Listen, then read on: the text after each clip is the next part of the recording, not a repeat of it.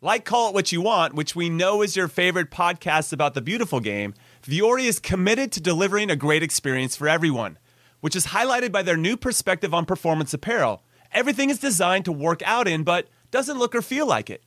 In fact, I'm rocking their Stratotech polo right now, along with their Sunday Performance jogger pants, so I can be business on top when I'm on camera, but super comfortable on the bottom. And it's just the best. Vuori gear is incredibly versatile, and it can be used for just about any activity. Running, training, swimming, lounging around, hosting podcasts, doing errands, whatever your heart desires, because Vuori is an investment in your happiness. And for our listeners, they are offering 20% off your first purchase. So go get yourself some of the most comfortable and versatile clothing on the planet at vuori.com/callit. That's VUORI.com/callit. Not only will you receive 20% off your first purchase, but enjoy free shipping on any U.S. orders over $75 and free returns. Go to vuori.com/callit and discover the versatility of Vuori clothing. Robert Half research indicates 9 out of 10 hiring managers are having difficulty hiring. If you have open roles, chances are you're feeling this too. That's why you need Robert Half. Our specialized recruiting professionals engage with our proprietary AI to connect businesses of all sizes with highly skilled talent in finance and accounting, technology, marketing and creative, legal, and administrative and customer support. At Robert Half, we know talent. Visit roberthalf.com today.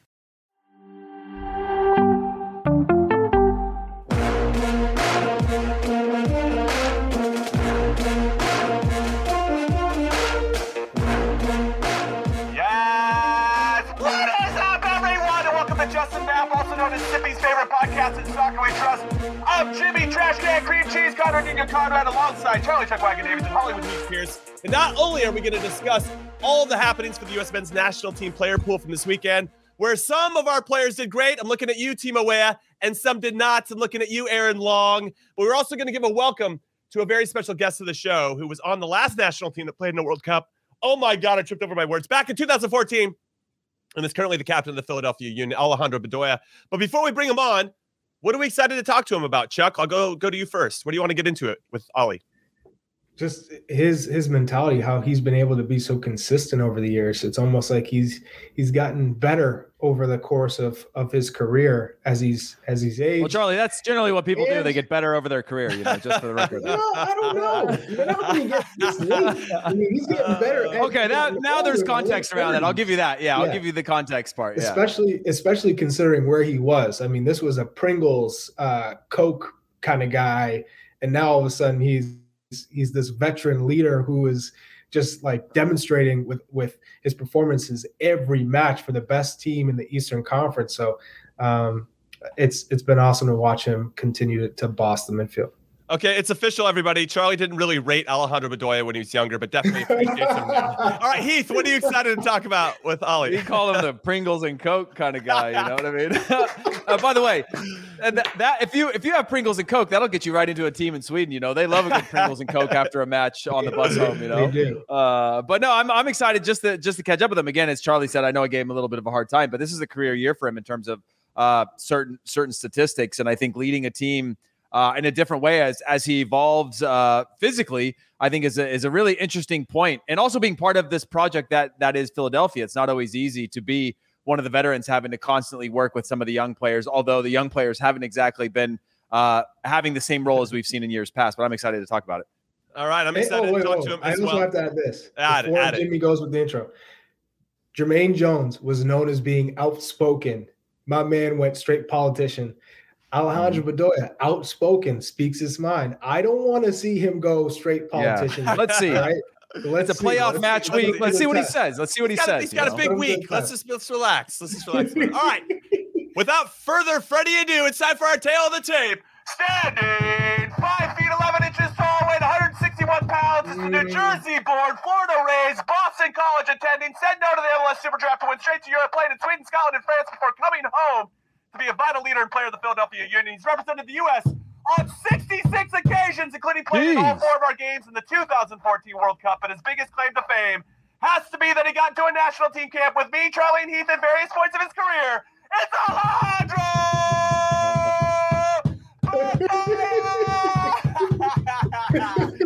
Ollie, what's up, dude? Great to see you. Wow, what an intro, guys. That's unbelievable. First of all, how do I get a nickname like that, Jimmy? And what the hell is wrong with Pringles and Coke? Are you what? Come on. I agree.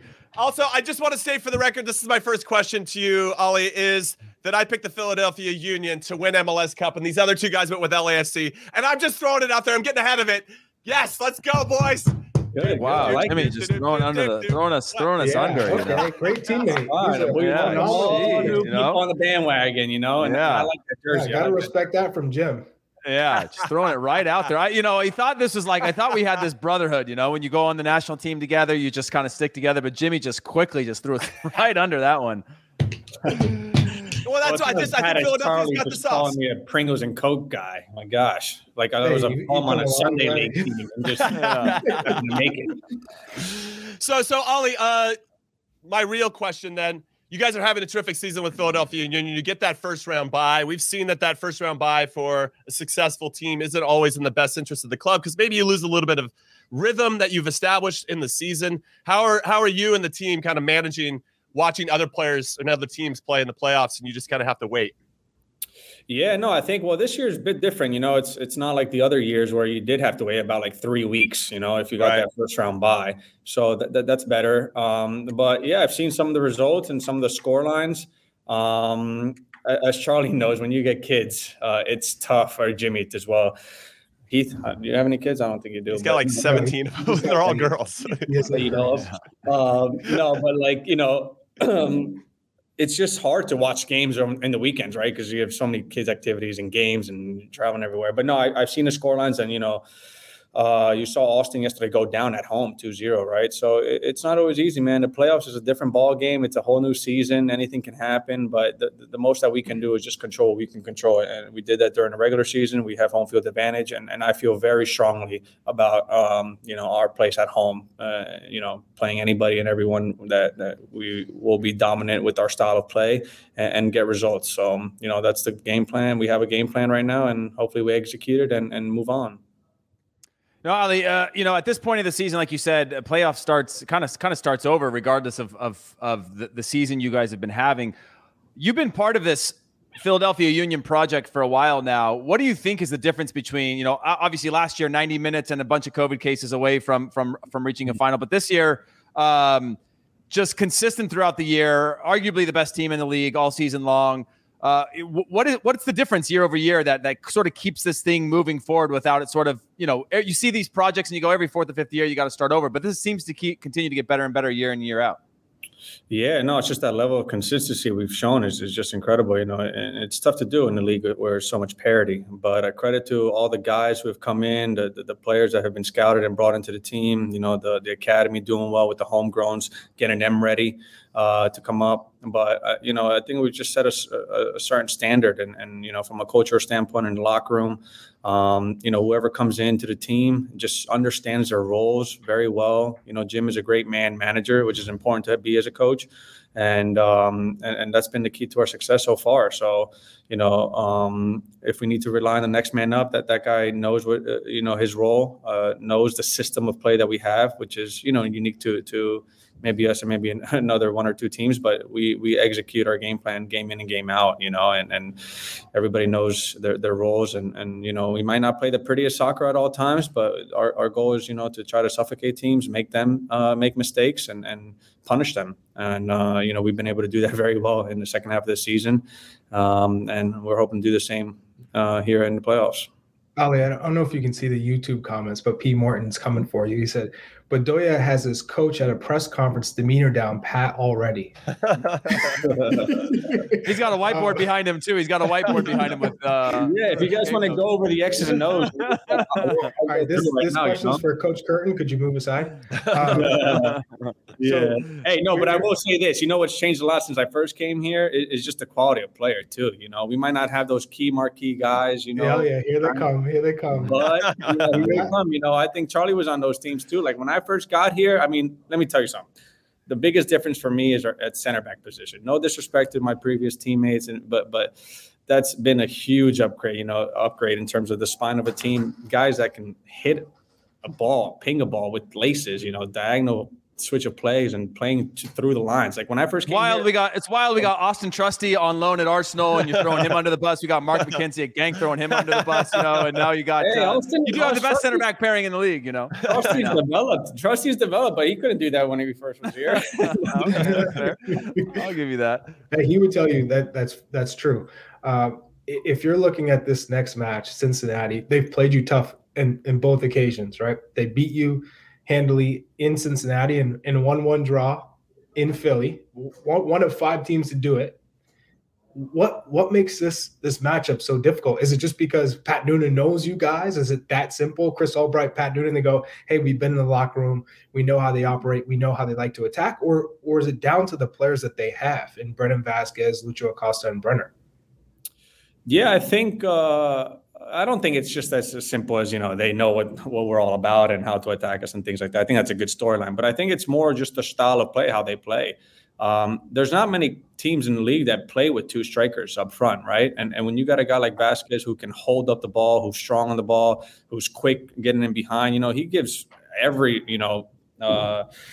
defense a problem. And that's no different with our team, So him and Brenner's been having a great season this year. And with Acosta just drifting anywhere and everywhere, behind them, they're a lethal attack. So, and they give every defense problem. That's no different. So our defense has to be at their absolute best, against them, because they'll punish you. But, we know they have weaknesses too, like every team. And we got a 1-1 result here, which is disappointing at home.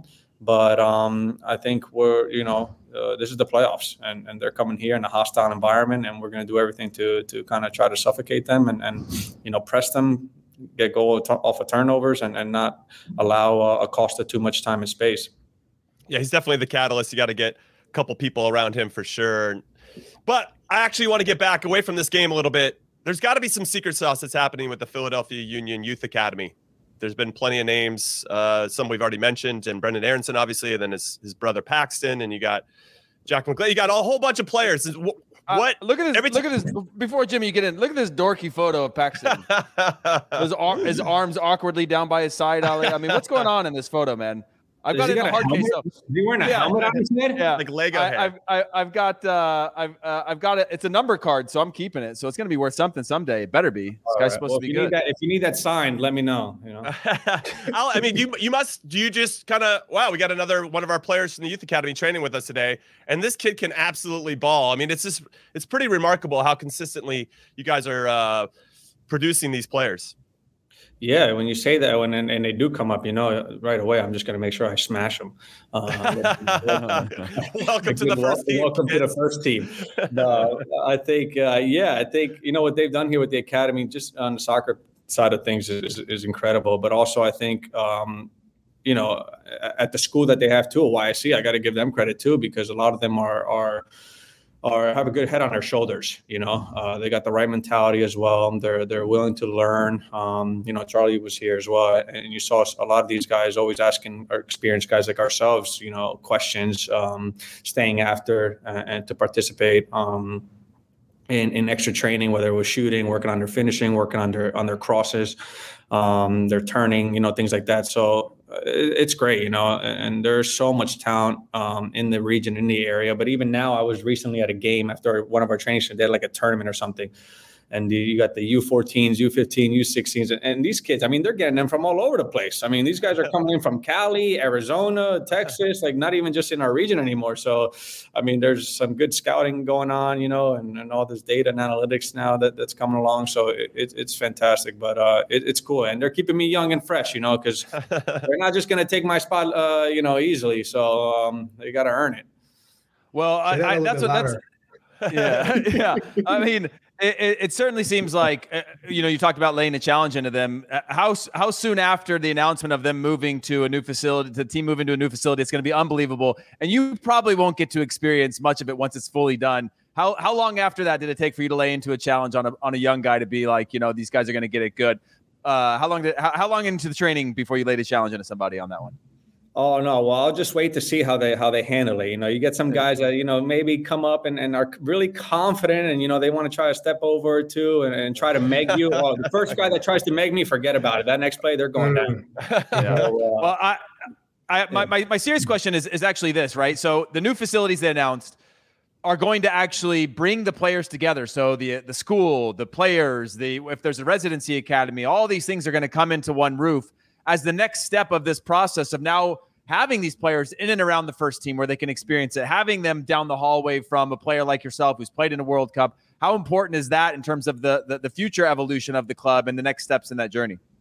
I think it's very important because I think part of the process for a young player to learn is to see how the first team operates, see how, the older veteran players or even the young talented players who are on the first team handle themselves, right? How do they manage themselves, how they train, how fiery it can get, and just looking at the first team, how we train and how we go about things. So I think that's part of the development. And I think it's crucial for everything to be in the same place, in the same area.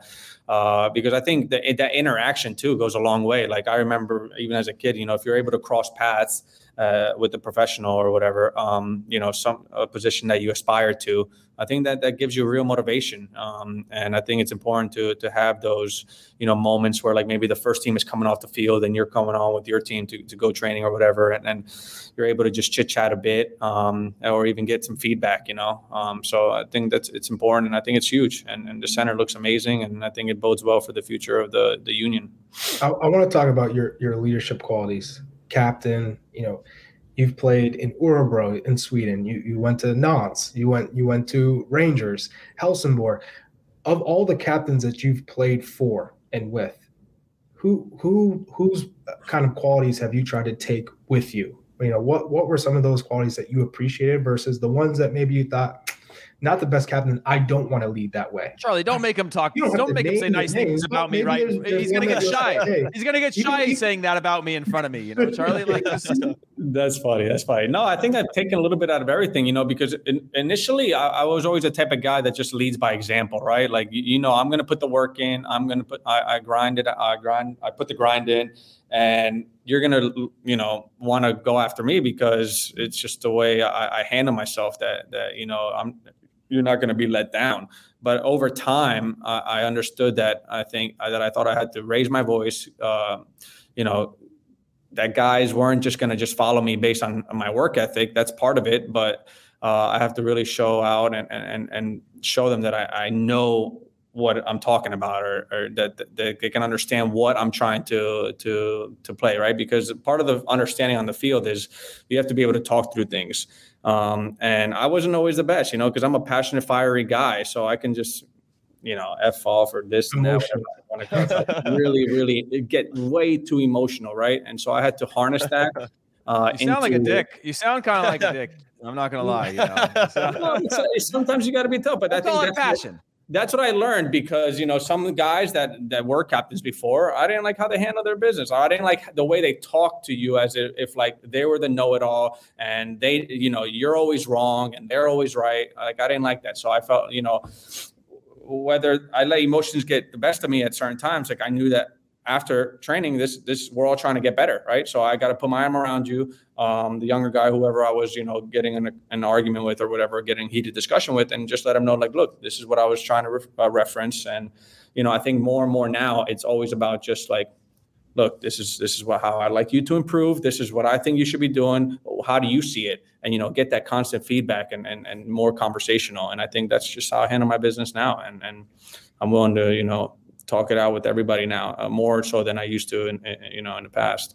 Okay, so let's tie in some national team experience for you with what you're talking about right now, because similar to Heath, you were named to the 30-man roster in 2010, didn't end up making the final 23, but you did play for us in 2014. Tell us that transition and how you felt. We know we know a lot about Heath's experience and obviously massive disappointment, of course, but how did you balance that emotion and being emotional at that age and then making sure that you were ready come 2014 to make that team instead? Yeah, for that 2010 camp, I was kind of more like, I was more of that like happy to be there kind of guy. I hadn't really established myself yet. I had, a good breakthrough season over in Sweden, but I felt like, it was still kind of early. It was like shocked to be part of that camp. But yeah, that was kind of brutal. I remember that you get the phone call in your room and like, hey, come on down.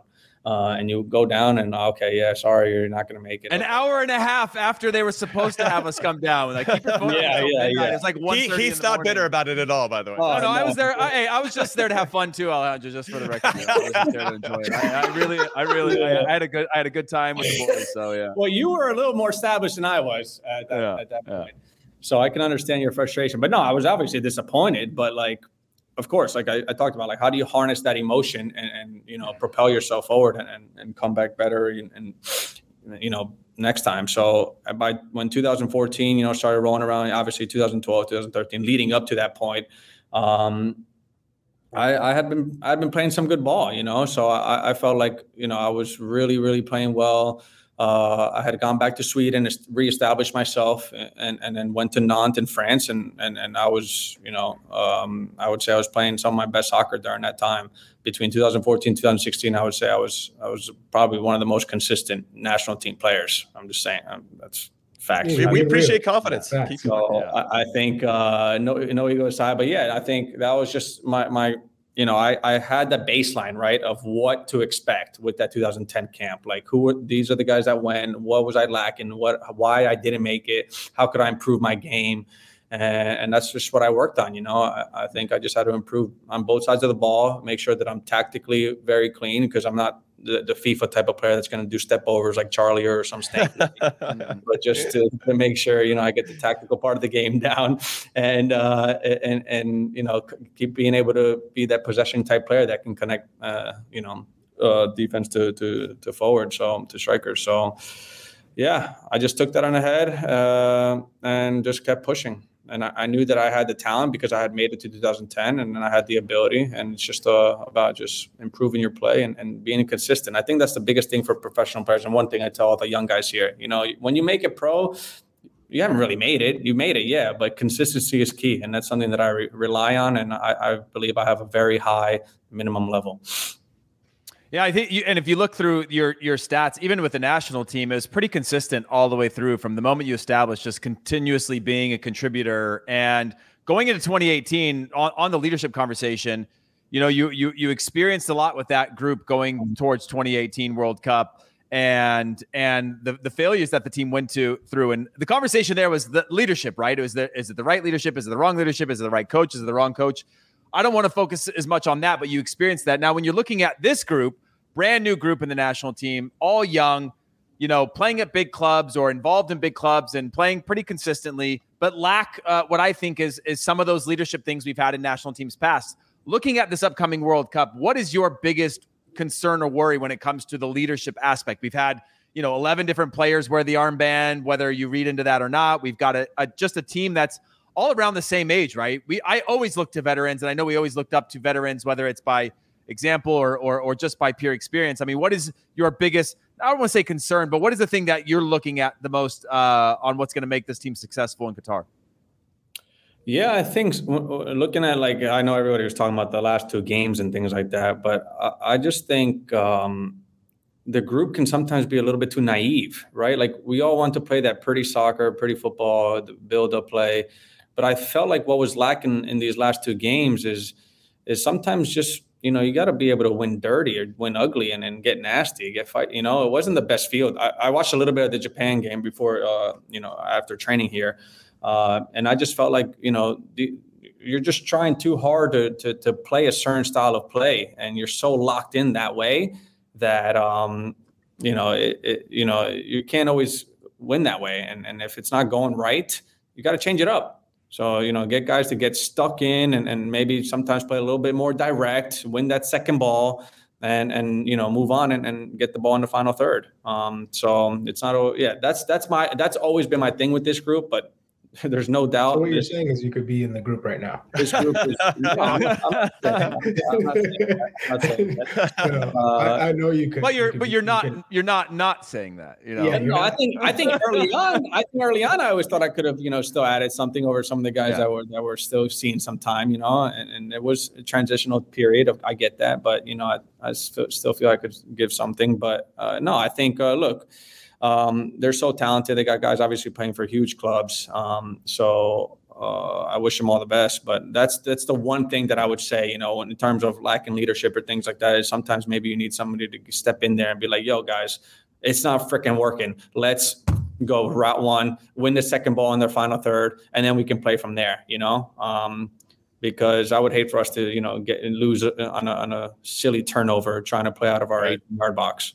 100%. Spot on with you. And Kellen Acosta came on last week and he said, hey, these MLS guys are getting unfair criticism versus the European guys. You've played in both. You've played in the World Cup. You've played in Europe. You've played in MLS.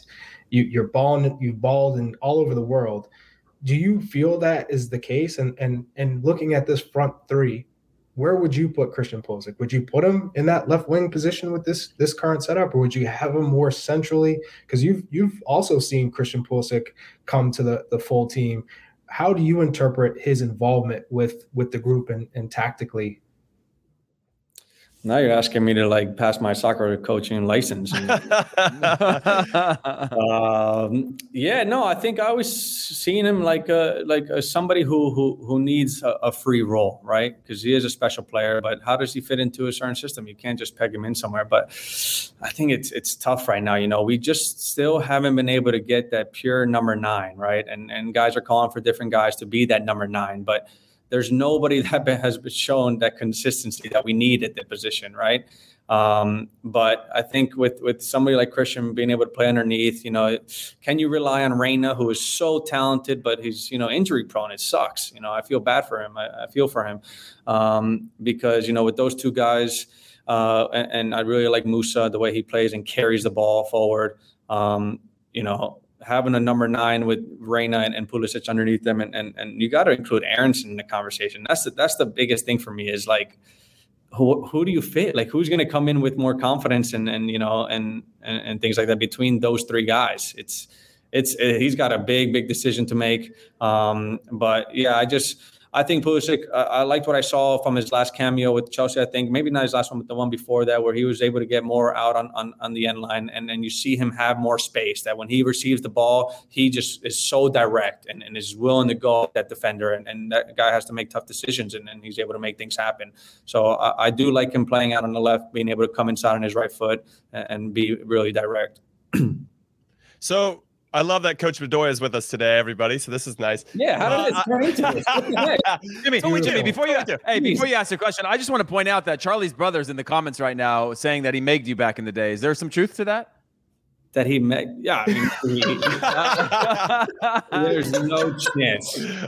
No chance. That was one of his dreams in Stockholm. I just want to point out that it was right around the 20th minute mark when you shot back at Charlie for the stepovers thing, and then all of a sudden, you know, we started getting the comments in there.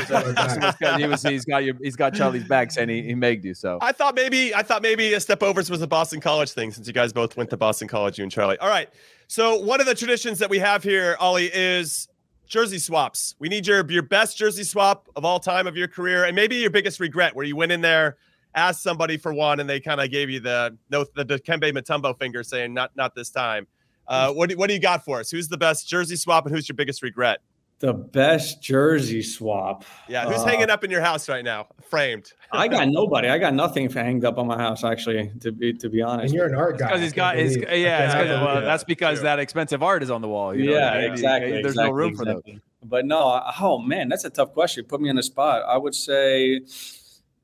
I think like Zlatan. I think Zlatan was a cool jersey when he was at PSG. I would say that's pretty cool. Jesus. Yeah, when he was at PSG, and what's funny, there's a long story short. You know, my wife is a physiotherapist. You know, she's worked in Sweden. Charlie knows.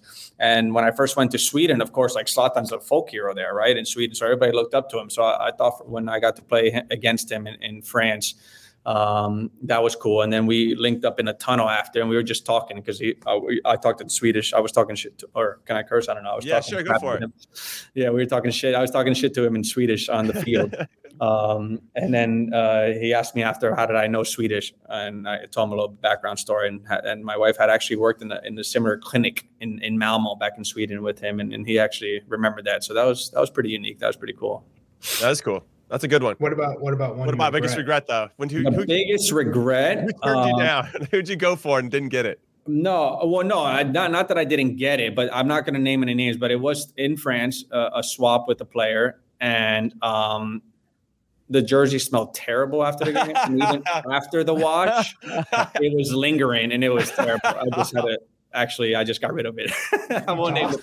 Wow. I will say the smelliest player I ever played against was Shevchenko. We had a MLS All-Star game against Chelsea, and I think he purposely smelled bad because I didn't want to be anywhere around him. I was like, I'll go Mark Drogba instead because you smell like absolute ass. But I didn't know, maybe it was a culture thing. Maybe it was a competitive thing. I have no idea to this day, but I knew Bedoya asked for Cristiano Ronaldo's T-shirt when they were hanging out together in South Florida. True story. Confirm or deny before we let you go, Alejandro Bedoya. No, it could not be more false. I bet hey man, let me get that T-shirt. Let me get that T-shirt. You don't need that. They're hanging out in the Fontainebleau together. Oh, we're talking about the World Cup, and then he said, "By the way, hey, Cristiano, could I get your T-shirt?" Alejandro Bedoya, the best would be hanging out by the pool. He'd always walk up to the shower. That was outdoor shower, by the pool, and just. I don't think he actually wears a T-shirt when he's by the pool. Invisible T-shirts. Alejandro Bedoya, good luck on Thursday against FC Cincinnati, Philadelphia Union. That game kicks off at 8 p.m. Eastern. Make sure you check it out and support this man and the Philadelphia Union against FC Cincinnati. Ali, thank you so much for your time and for your insight. We wish you the best of luck. Let's go, boys! Woo! That was Alejandro Bedoya. We are in Soccer We Trust. We're going to take our first and only break of the show. When we come back, we'll do a little recap of all the U.S. men's national team players and what they did this particular weekend. Don't go anywhere. Okay, picture this. It's Friday afternoon when a thought hits you. I can spend another weekend doing the same old whatever, or I can hop into my all-new Hyundai Santa Fe and hit the road. With available H-Track all-wheel drive and 3-row seating, my whole family can head deep into the wild. Conquer the weekend in the all-new Hyundai Santa Fe. Visit HyundaiUSA.com or call 562-314-4603 for more details. Hyundai, there's joy in every journey. When you need mealtime inspiration, it's worth shopping Kroger, where you'll find over 30,000 mouth-watering choices that excite your inner foodie. And no matter what tasty choice you make, you'll enjoy our everyday low prices, plus extra ways to save, like digital coupons worth over $600 each week. You can also save up to $1 off per gallon at the pump with fuel points. More savings and more inspiring flavors make shopping Kroger worth it every time. Kroger, fresh for everyone. Fuel restrictions apply. Welcome back to In Soccer We Trust. I'm Jimmy Conrad alongside Charlie Davies and Heath Pierce. And we just had an awesome interview with Alejandro Bedoya, who I actually forgot. I mean, I knew he was part of the 2018 team that didn't qualify, but he really has gone through every emotion I think he possibly can, where he was one of the last cuts in 2010, made the team in 2014, got to the group of death, and then didn't qualify for 2018. He should write a book. That's pretty much what I am going to say. Charlie, he's a fellow Boston College player, and thank you for wrangling him to get him on the show, along with everybody else, our producers. What stood out for you with regard to anything that he said? Because he's really echoing the same things that we're talking about with the U.S. men's national team in particular. Yeah, I would just talk about his leadership and his ability to get the most out of players, and the emotional roller coaster he's had to ride in terms of his career, not getting the credit he deserves, fighting for everything he's earned. It's crazy. He's just a top professional, and one that continues to deliver for the Philadelphia Union year after year. And people count him out, and he still delivers. And you hear him talk, and you're like, we could use a player on the U.S. men's national team like that. This is a player who's playing every week for the best team in the Eastern Conference, and top 2 in the league. And he could be that midfielder who, could come into a game where we need to grind it out. You're talking about a professional who has seen it all, who can organize, who can rally the troops, both the emotional leader. Not that this team desperately needs it, but I'm not saying that they desperately need it, and I'm not saying that they do desperately need it. I really believe that Alejandro Bedoya is one of those players that is a locker room guy, can hold people accountable, and maybe for a young group of players could be, someone who would be valued. That would be amazing. Alejandro Bedoya for the national team. Almost like a player assistant coach kind of role, where he could do a little bit of both, because he obviously got a tremendous insight. I want to give a shout out to Lisa Roman, who is in the chat right now. She also hosts the Attacking Third, one of our podcasts in the podcast family for CBS Sports. Make sure you check that out for all things women's soccer. They got it down, and it is awesome, and I highly encourage you to go subscribe to that as well. Heath Pierce, how about you? Alejandro Bedoya, anything that he said that stood out for you? Also, shout out Lisa and their social handles. If you put those notifications on, you are up to date on everything going on in the women's game, which is amazing. It hits my phone, and I don't have to scroll the Twitters all day long for things. But yeah, for Bedoya, I think it's interesting because in retrospect, just thinking about this, you realize that there's outside of I'm blanking on his name at right back with us right now. DeAndre Yedlin. DeAndre Yedlin. There's not one person that those players can look to and say, oh, okay, Alejandro Bedoya fell short in 2010, right? Just starting his professional career, but got a taste of it. Then he was in 2014, went through the failures of 2018, and now he can be in a locker room in the worst of times, and you look somebody like that in the eyes, and they've got something to give you, right? Whether that's words, whether that's action, whether that's experience. We don't have that in this team, and I think that was more of a highlight than anything of just, who do you go to? Who does this team turn to? And I get the idea of a new generation. These guys have gone through it. They've grown close. But I wonder, is there one or two players when we're thinking about, could it be and again, do they fit the system? I don't know. But is there one or two players that haven't been involved that you just need around? Shit, just bring them to sit in the locker room. Just be like, hey, special advisor to the team. For the vibes. Somebody who's been. I mean, I know Greg Berhalter did that, but once you cross that line into management, it's a lot harder. Yeah, you can lean on that in your coaching and take the things you like and don't like. But we're going to go into a locker room with a bunch of guys who can't look at anybody who's done this before outside of Greg Berhalter or his staff. And I think I don't know. We talked to Kareem Abdul-Jabbar before the 2010 World Cup. Like, who is it that you can bring in? And I say this because I watched the Redeem team, and they were bringing in somebody every day from the military or whatever to motivate these guys. Like, who can you actually have around this team going into this to actually just give some of that information to the squad? So even though they don't have it, they feel like, one, they've got somebody they got somebody from another generation writing for them, but also just giving them pieces of information that will help them when times get tough, because hopefully it goes glorious. But once they get punched, once they give up that first goal, can they get out of that? And that's what I feel like is so crucially missing in this group in terms of that experience. So before we get into the recap, and we obviously have a lot of players to talk about, but I want to talk, Chuck, about Tim Ream, because he actually hasn't played in a World Cup. He was part of the team that failed to qualify for 2018. I was in New York when we lost 2-0 against Costa Rica, and he didn't look great in that particular game, and a must-win game for us to make everything a little bit easier before we ended up not doing that. So he's been a part of it. Obviously, he's captain of a Premier League team. He's been excellent this season with Fulham. I would love to see him go, but maybe that experience you're talking about, Heath, with a World Cup experience, only DeAndre Yedlin has it. I don't even know if it's World Cup experience. You don't need World Cup experience. I mean, it could be. It's the failures of not making a World Cup team. Like all those things. He's been through it. Yeah, it's not necessarily like circumstantial. He's played in big tournaments. He's played in big games. He's failed, right? He hasn't accomplished. Which is an important part of experience. It's an important part of being able to share experience. It's not just about like, hey, I think it just comes down to perspective. It's not so much, did you play in a World Cup? Did you fail here? It's about perspective and having that ability to read the team and knowing when to push guys, when to give guys some belief. I know you brought up Tim Ream, and this also, I think, goes to, if producer Alex could throw up that tweet from Hercules Gomez going at Stu Holden for the center backs. But, Tim Ream, he has this performance against Bournemouth that I think someone said, oh, he didn't get beat, but it's Bournemouth. This isn't Chelsea. This isn't Liverpool. This isn't Arsenal. This isn't Tottenham. This is Bournemouth. So, you have to look at the grand scale of competition and where he fits in. And he's still a liability if you're playing high line. That's never going away. He's still a liability if he has to run out to the touchline and defend. That's never going away.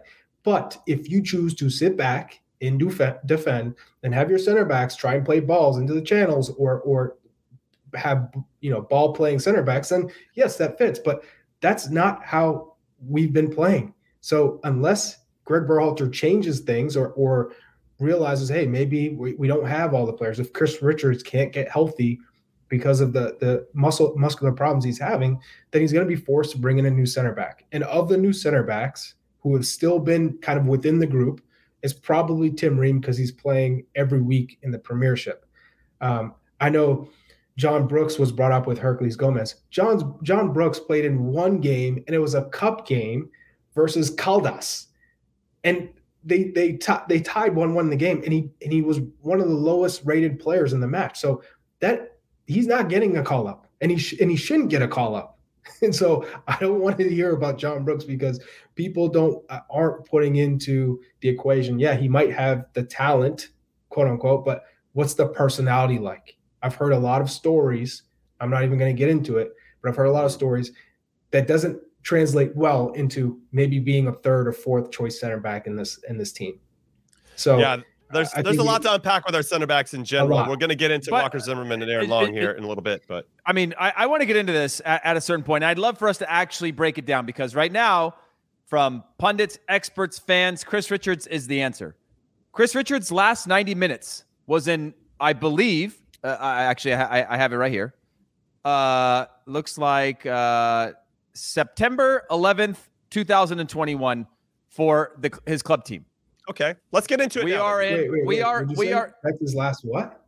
Last 90 minutes at the club level. Club level 90 minutes. Okay. Yeah. So over a year ago was his last club level 90. I believe. I don't think he started one. He hasn't started one, right, for Crystal Palace in a league match, right? It's been mostly just a couple of minutes here, and he's had maybe 45 somewhere. That is the guy that we're talking about who hasn't had a big game for the national team. And listen, I want to poke holes in all this because we look at one moment for Aaron Long got absolutely burned, and everybody's waiting for that. I could take videos of all of you guys having a crap game and run on it. But what I'm saying for Chris Richards specifically, I hope he's fit. Doesn't exist. I agree. This is not one moment. This is a. But what I'm saying is generally, it's people are taking one moment and using that highlight to tell a story. I'm not saying that's how they always do it. I know, but I'm not saying it. I'm not saying that's not how they always do it. I'm just saying, right? The people are mounting on. Aaron Long is in horrible form right now. He's not confident. I think a lot of our national team players aren't in great form right now. But when we talk about Chris Richards, this is a guy who hasn't played 90 at the club level in over a year. And because we have such bad form of our center backs, he is number 3 on our list. Like to me, that is insanity. When you have a player like a Tim Ream who's been playing, John Anthony Brooks, I get it. Hasn't played, out of the picture, all those things, get it. Tim Ream's a different conversation. Guys that are playing at the club teams are a different conversation. But to just automatically keep moving Chris Richards up the depth chart when he hasn't played it 90 minutes in over a year at the club level, and he's playing in the Prem. I mean, he's playing minutes. He's getting minutes in the Prem. He's not playing 90 minutes and not playing at all. He's playing for a team. He was playing like 3 minutes, 5 minutes, and then he played like 30 minutes. Like, okay, is that still the and then for Crystal Palace and two center backs above him who are gonna start regardless of who was the third, fourth choice. That like two full internationals. There's a big difference between playing for. But I don't want to use this I don't want to take any credit away from players playing at these clubs, but playing for Vancouver Whitecaps versus being a third center back choice at a Crystal Palace. There's a big difference. Now, I also say Walker Zimmerman, starting center back, Aaron Long, both started center backs last window. They're out. They're not playing a competitive match until over a month from now. So you can go to a camp, but they're not playing a competitive match. Yeah, they're both out of form, and they're not playing in a competitive match for 90 minutes in over a month. So and for the record, by the way, we should give context to everybody here, though. Is got to be moving up this depth chart just because one, he's playing. He's got an important part of the Celtic back line, and he's playing every match, playing Champions League. I think just by default, he's now moving up the depth chart. Yeah, I agree with that. I just want to give context for everybody that hadn't been following the MLS playoffs. Just started this past weekend, and Walker Zimmerman and Nashville lost to the Galaxy, so now he's out. So to give some understanding to what Chuck is saying, there's going to be a camp for players to get knocked out in MLS early with Greg Berhalter and the coaching staff, but they're not going to play a meaningful game. They might get a friendly, from what I understand, but that's still maybe closed door. It's not going to be maybe as competitive as we would like, obviously.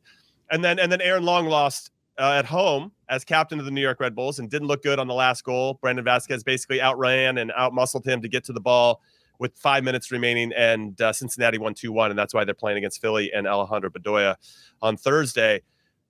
So what I wanted to jump in and say is I see some rhetoric online that talks about, like, what's the window before somebody loses their match fitness or their match sharpness? And I saw some people going 5 months, 6 months. I'm like, are you guys goddamn insane? Let's just use it as in basic normal stuff. If you haven't worked out, Charlie, if you don't work out for 2 weeks, just 2 weeks, you're like, you know what? I got to just rest for 2 weeks. You know how hard it is to get started again and to try to like regain where you were before you got hurt. It's just not that. You know, I do think you could have a periodization plan that keeps your fitness at close. It's not match fitness, but you can keep something. Yes. But that's different than the mental and physical aspects of a game, right? You can't simulate game, but you could keep your baseline at 80 to 90%. But there's no way that you can keep that sharpness. The sharpness is different. I agree with you on the physical side, but the emotional and mental side, the decision-making side, you lose all that very quickly. Now, to your point, Charlie, which is where I think you were going to go, you can regain that very quickly as well because you're built that way. Right. But we need to see these guys getting matches. Then they need to be playing. So to your point about Chris Richards, that's great. He's playing for the Premier League, but if he's not playing games and being in these high pressure situations to make decisions quickly, I don't want that to start against Wales. You know, there's a difference between being healthy and being in training and coming in as a sub versus what Chris Richards is now, which is injured, that means you're not training at all. That's the big drop off from competing every week, not getting matches. So you're not match fit and your sharpness may be off versus nothing, which means you lose all fitness, all sharpness, and have to rebuild yourself up. There's a big difference between the two, and Chris Richards has been injured. So you have Chris Richards who's injured, and everyone's saying he's won. How can he be won? It's one if he's fit and not playing. He's not even training. So that comes down. Then you have Long and Zimmerman, who are both out of the playoffs, haven't looked sharp. Chris, I'd say Aaron Long has really regressed as of late. And then so now you have Mark McKenzie, who's playing but doesn't have the trust yet of Greg Berhalter. Cameron Carter-Vickers, who is a captain, plays a big part of Celtics back line. I think Austin Trusty, who hasn't been called in, James Sands, who hasn't performed. I think those guys, just because of how things gone, if they haven't been in at all, I don't think they get called in at this point. Right. If you haven't been part of the process at all, a la Austin Trusty, he's not getting called in now for the World Cup. Oh, I agree. No, I think he's too far out of it. But no, Heath, this is what I'm picking up. This is what I'm picking up. So based on form, you're saying that. I'm not saying you're saying this, but you're insinuating that you would go with Tim Ream and potentially Cameron Carter-Vickers to start or Mark McKenzie to start against. No, I'm still. I'm just curious because that's where this is, I think, going to go for as a discussion. Again, it just depends. Well, part of that's the coach, right? It's really hard for me to think about Greg Berhalter, who's a system-based guy, and him going, throw the system out. We're going to go with what we have. I'm trying to get to, throw the system out completely, though. I mean, we can't. No, because when we're best is when we're playing in a high line, and Tim Ream's not the guy that I want in a World Cup playing in a high line. Plain and simple, right? If we're playing it in a deep block, if we're setting up in a deep block, then I don't mind a Tim Ream. I'm happy to have Tim Ream because he's good on the ball. When you defend in deep blocks and you need somebody who can pass out of the lines after you defend for periods, he's really good at passing. Right. He has a range of passing. He can cover the field in terms of his ability to pass. What I'm trying to get to on the Chris Richards thing is it's just either let's say Chris Richards is climbing the charts because everyone else is bad, or stop talking about Chris Richards because Chris Richards has not proven anything. Now, the other guys may have proven themselves out, but Chris Richards, who has a ton of potential, is a fantastic player potentially, has not shown anything in the last 12 months that suggests that he should be a two in our national. I don't agree with that. Why? I don't. Because he's played matches with Crystal Palace. He's come in the game. He's shown that he can compete, that he can tackle. 47 total minutes. 47 total minutes. All I need is 5 minutes. and I can tell you if a player is going to make a difference on this team or not. That's fair. Listen, we're all Chris Richards fans. It's not about whether he's sharp. If the center back's going to pass it to the other team with no pressure, But you're telling me, telling me a guy, if Chris Richards plays 47 minutes between now and the World Cup, that he's a starting center back for you? Mm-hmm. He would be played a starting 19. Center. He played 19 games in the Bundesliga last year. Yeah. And since coming back from injury, whatever, he played his last match was in August of last year. Then he played a cup match against Oxford of League One, where he played 90. And in that minute, he's going to have a total of 90 minutes over like an 18-month period with his club team. And you're saying because he's around good players every day that he's starting in a World Cup? I would start him if he was healthy, but he's not healthy. But he will be healthy come World Cup time. If in theory, if he's healthy come World Cup time, he's on the field. No, but I'm saying in a world that he's healthy come World Cup time, he's starting in your national team. If he's perfectly fit in an ideal world, injuries behind him, he's match fit, he would be starting in the World Cup. Yes. Well, whoever starts for us, though, has to be nails, because the second guessing of that position is going to be off the charts if we don't play well or don't get a good result. Like, well, why do we go with Richards? He's only played 47 minutes for Crystal Palace this season. Or why do we go with Cameron Carter-Vickers? We know we can't play a highlight with that guy. Or why do we I'm not saying don't play. I'm not saying don't play Richards, by the way. I'm saying don't make this about Chris Richards. Make it about the fact that Tim Ream hasn't been in the national team. That's fine. You don't want to bring him in. Great. Chris Richards has been involved in the national team. Make it about Aaron Long not being in form. Make it about Cameron Carter-Vickers not being at the level that you want at the international level. But this is a other people thing. Therefore, Chris Richards. This isn't Chris Richards having proven why he should be a starter in the national team. That's the argument that I'm. He proved it last year in the Bundesliga. He proved it. That's all you need. It's just like Christian Pulisic. If he doesn't play another minute for Chelsea, does he need to prove anything? No, he's proven it before in the past. Yeah, but this guy's won a Champions League with Chelsea. That's different than a 20-year-old kid who played half of the games last season. The whole point is he's not playing. He's not playing at all. Christian Pulisic is a unused substitute right now. There's nuance there, though, Charlie. You got to acknowledge the nuance. It's different. Yeah, it's a general statement of sure. Chris Richards is not coming out of nowhere. He's played a full season in the Bundesliga. He's played with the national team and started in World Cup qualifiers. He has experience, and he's gotten a move to Crystal Palace. Now, you could argue, is that a great move if you're going to be number 3 and you got to wait your chance? Or you just go in there. Well, that was the risk he took. Right. That was the same thing that but Josh you yourself, you're saying, I want to go. Yeah. Now, unfortunately, he could only be a starter if one of the 2 center backs got injured or suspended. Then you take your opportunity. That hasn't happened. And on top of that, he's gotten injured, right? So the whole point of this conversation, I think, is with Chris Richards, who was already elevated as like the number 1 center back, has been out, not even training and playing for the past at least 4 weeks, 5 weeks. What do you do now when you don't have one center back who has been in Greg Berhalter's, top 4 depth chart, who's in form? Where do you go from here?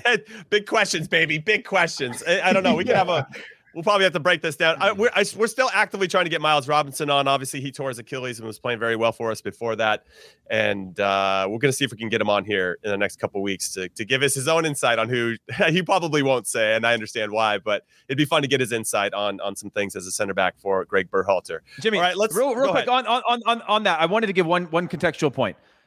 I remember specifically playing, and this to kind of go against my own argument, or kind of with it as well. I remember playing games because the person who was in my position was out of form, not because I was considered the best option or because my situation was perfect. Maybe I wasn't playing. And I remember going to Wembley, not playing games at the club level. And it was because either Johnny Bornstein was injured or Bob thought he was out of form that I was getting the minutes. So it's never you never have the perfect world where the best player is playing the most minutes in the biggest club, and therefore they win the argument in every way. There's holes in everything, and it's fluid. I just wanted to point that out, that it's not, you're never going to have a situation where, Christian Pulisic is a perfect example of that.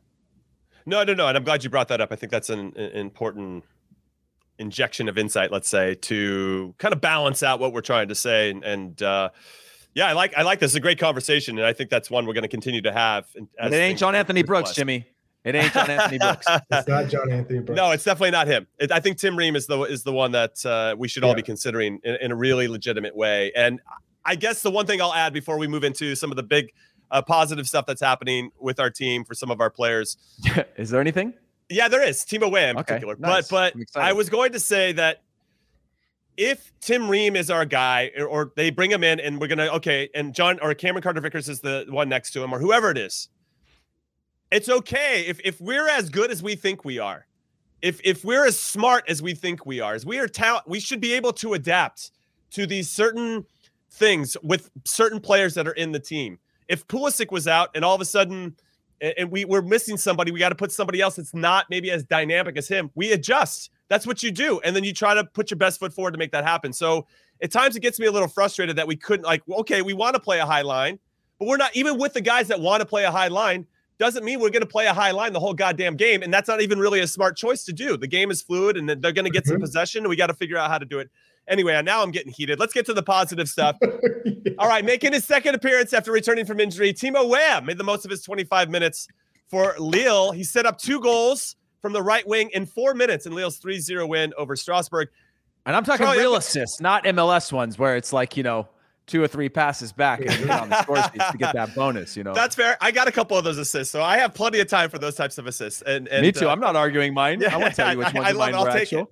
Nobody really knows. They don't want to know the details of my 10 assists in my career, but about 4 or 5 of those were those second or third assists. Now, Charlie, let's talk about Timo Weah. What I loved about his performance when he came in, obviously very bright, very confident, but I love that his purpose, he got the ball wide, he knew exactly what he wanted to do. And sometimes when I'm watching players in our player pool, especially ones that maybe you're on the precipice of, are they getting time? They're coming back from injury. They're just a little unsure of themselves for whatever reason. It could be a number of reasons. But Timo Weah gets the ball, does what he does best, gets to good spots, and still has success to create these 2 assists. And I love that about him. And we need that type of purposeful play with our national team come November 21st against Wales. Yeah.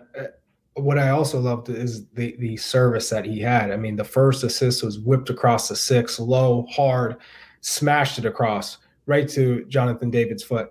And the second assist is he still gets to the end line, but instead of just doing what he did and had tremendous success, just lashing a ball across the 6, he opts for the cutback. So he has the vision to see the run from the midfielder. Phenomenal. That is what we need on the national team. Someone who is more aggressive, who's going to get to the end line, but can see the different options and is capable of connecting that pass, making sure that pass gets to the player.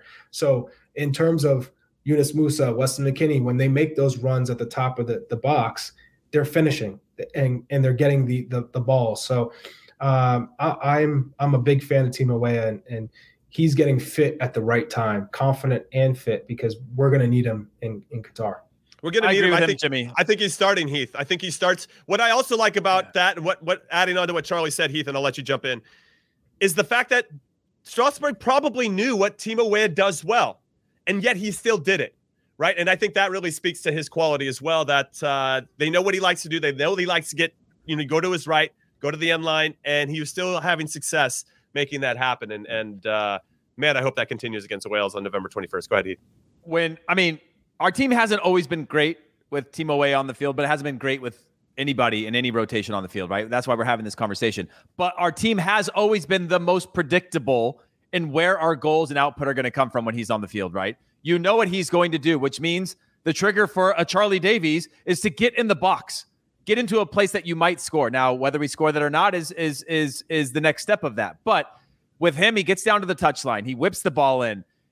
And yeah, he puts his foot on the ball at times, but it is the most predictable our team ever is in terms of watching passively or actively as a fan or as an analyst. You know what's going to happen next when he gets the ball in wide areas. It's not like, am I going to put my foot on it, keep the ball, or not do anything? When he knows it's time to run at somebody, he runs at somebody, and the next thing is a cross. And I think that simplicity in the game, while it is an art form, like you said, Jimmy, people know he's going to do it, but he still does it, and he does it well.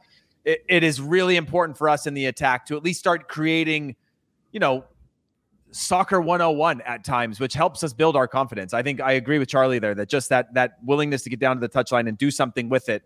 We don't always need to walk the ball into the goal. We don't need to do something special because guess what? Right now, we're not doing anything in and around the goal. We need him on the field to do that.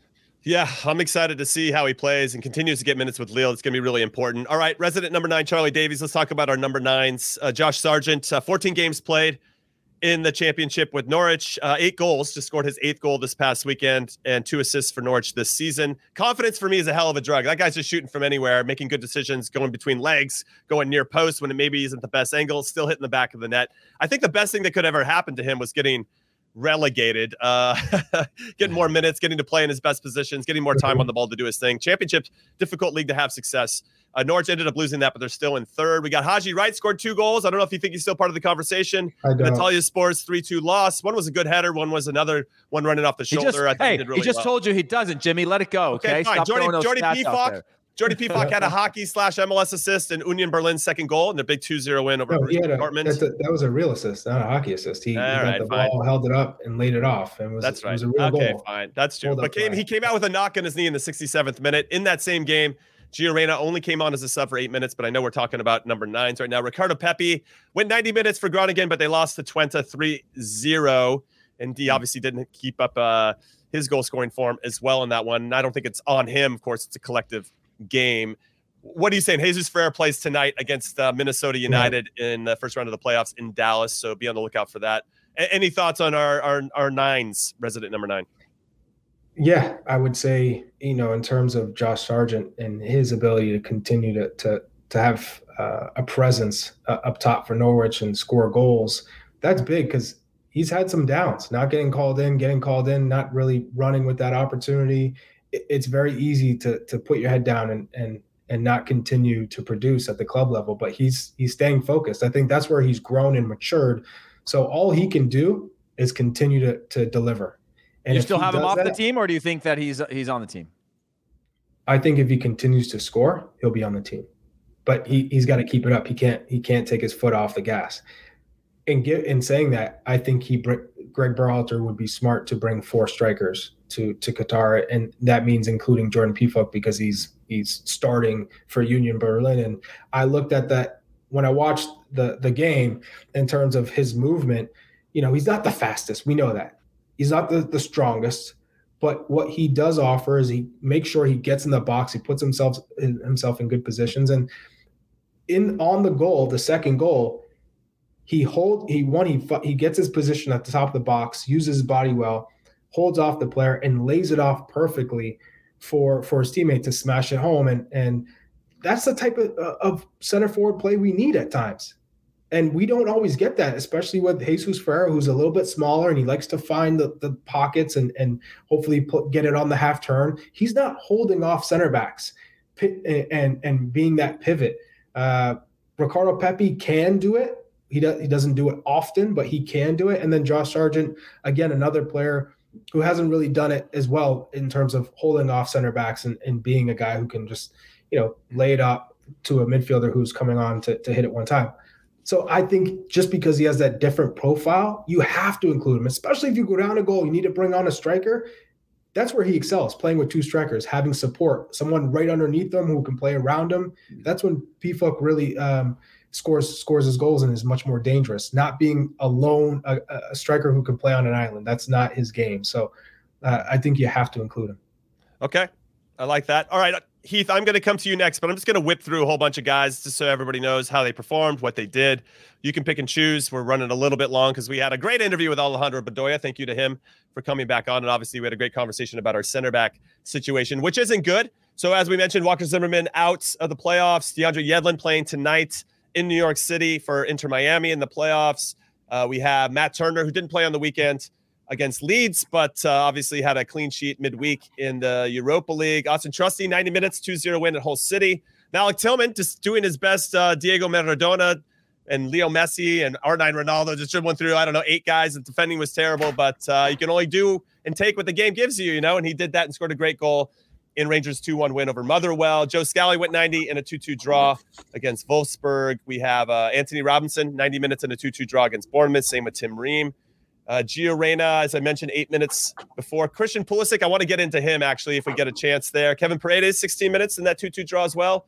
Yunus Musa, this is important, 75 minutes in a 2-2 draw. Got the start against Elche for Valencia.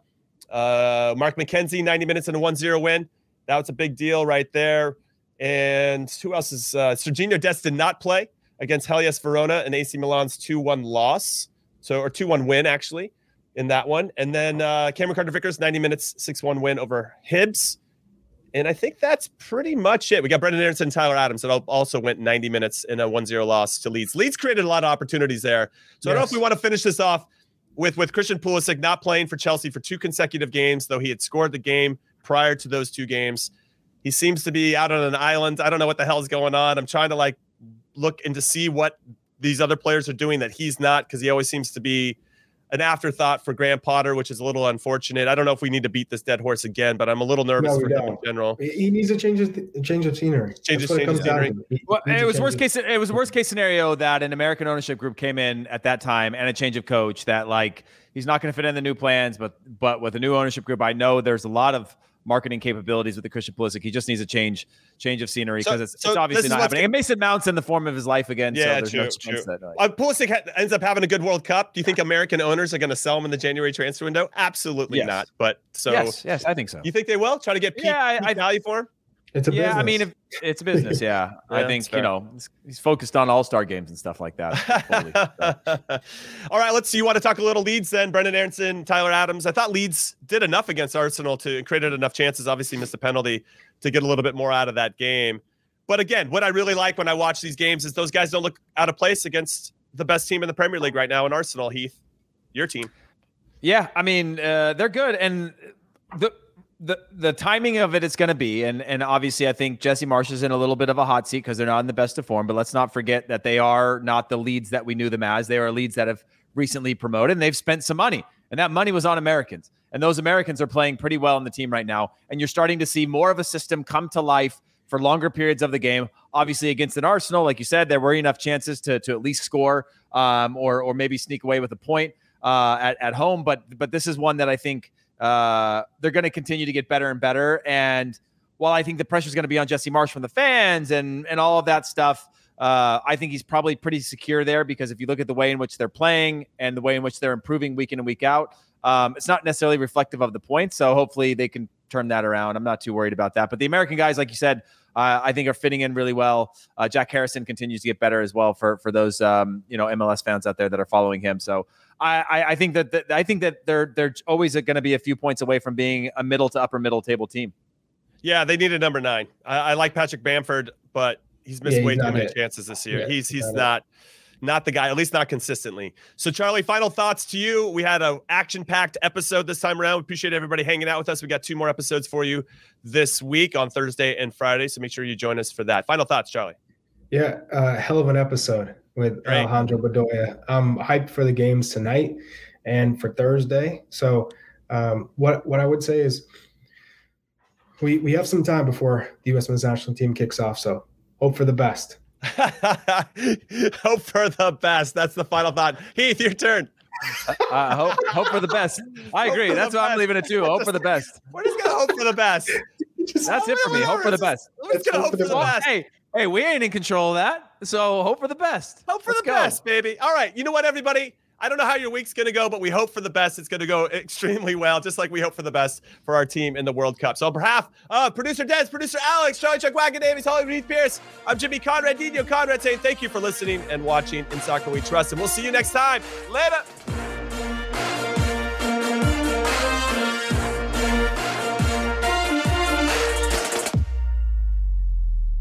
Now streaming on Paramount Plus. You ready, Bob? Well, all right. Audiences are raving. Bob Marley is electrifying. It's the feel-good movie of the year. You dig? Bob Marley, One Love. Rated PG-13. Now streaming on Paramount Plus.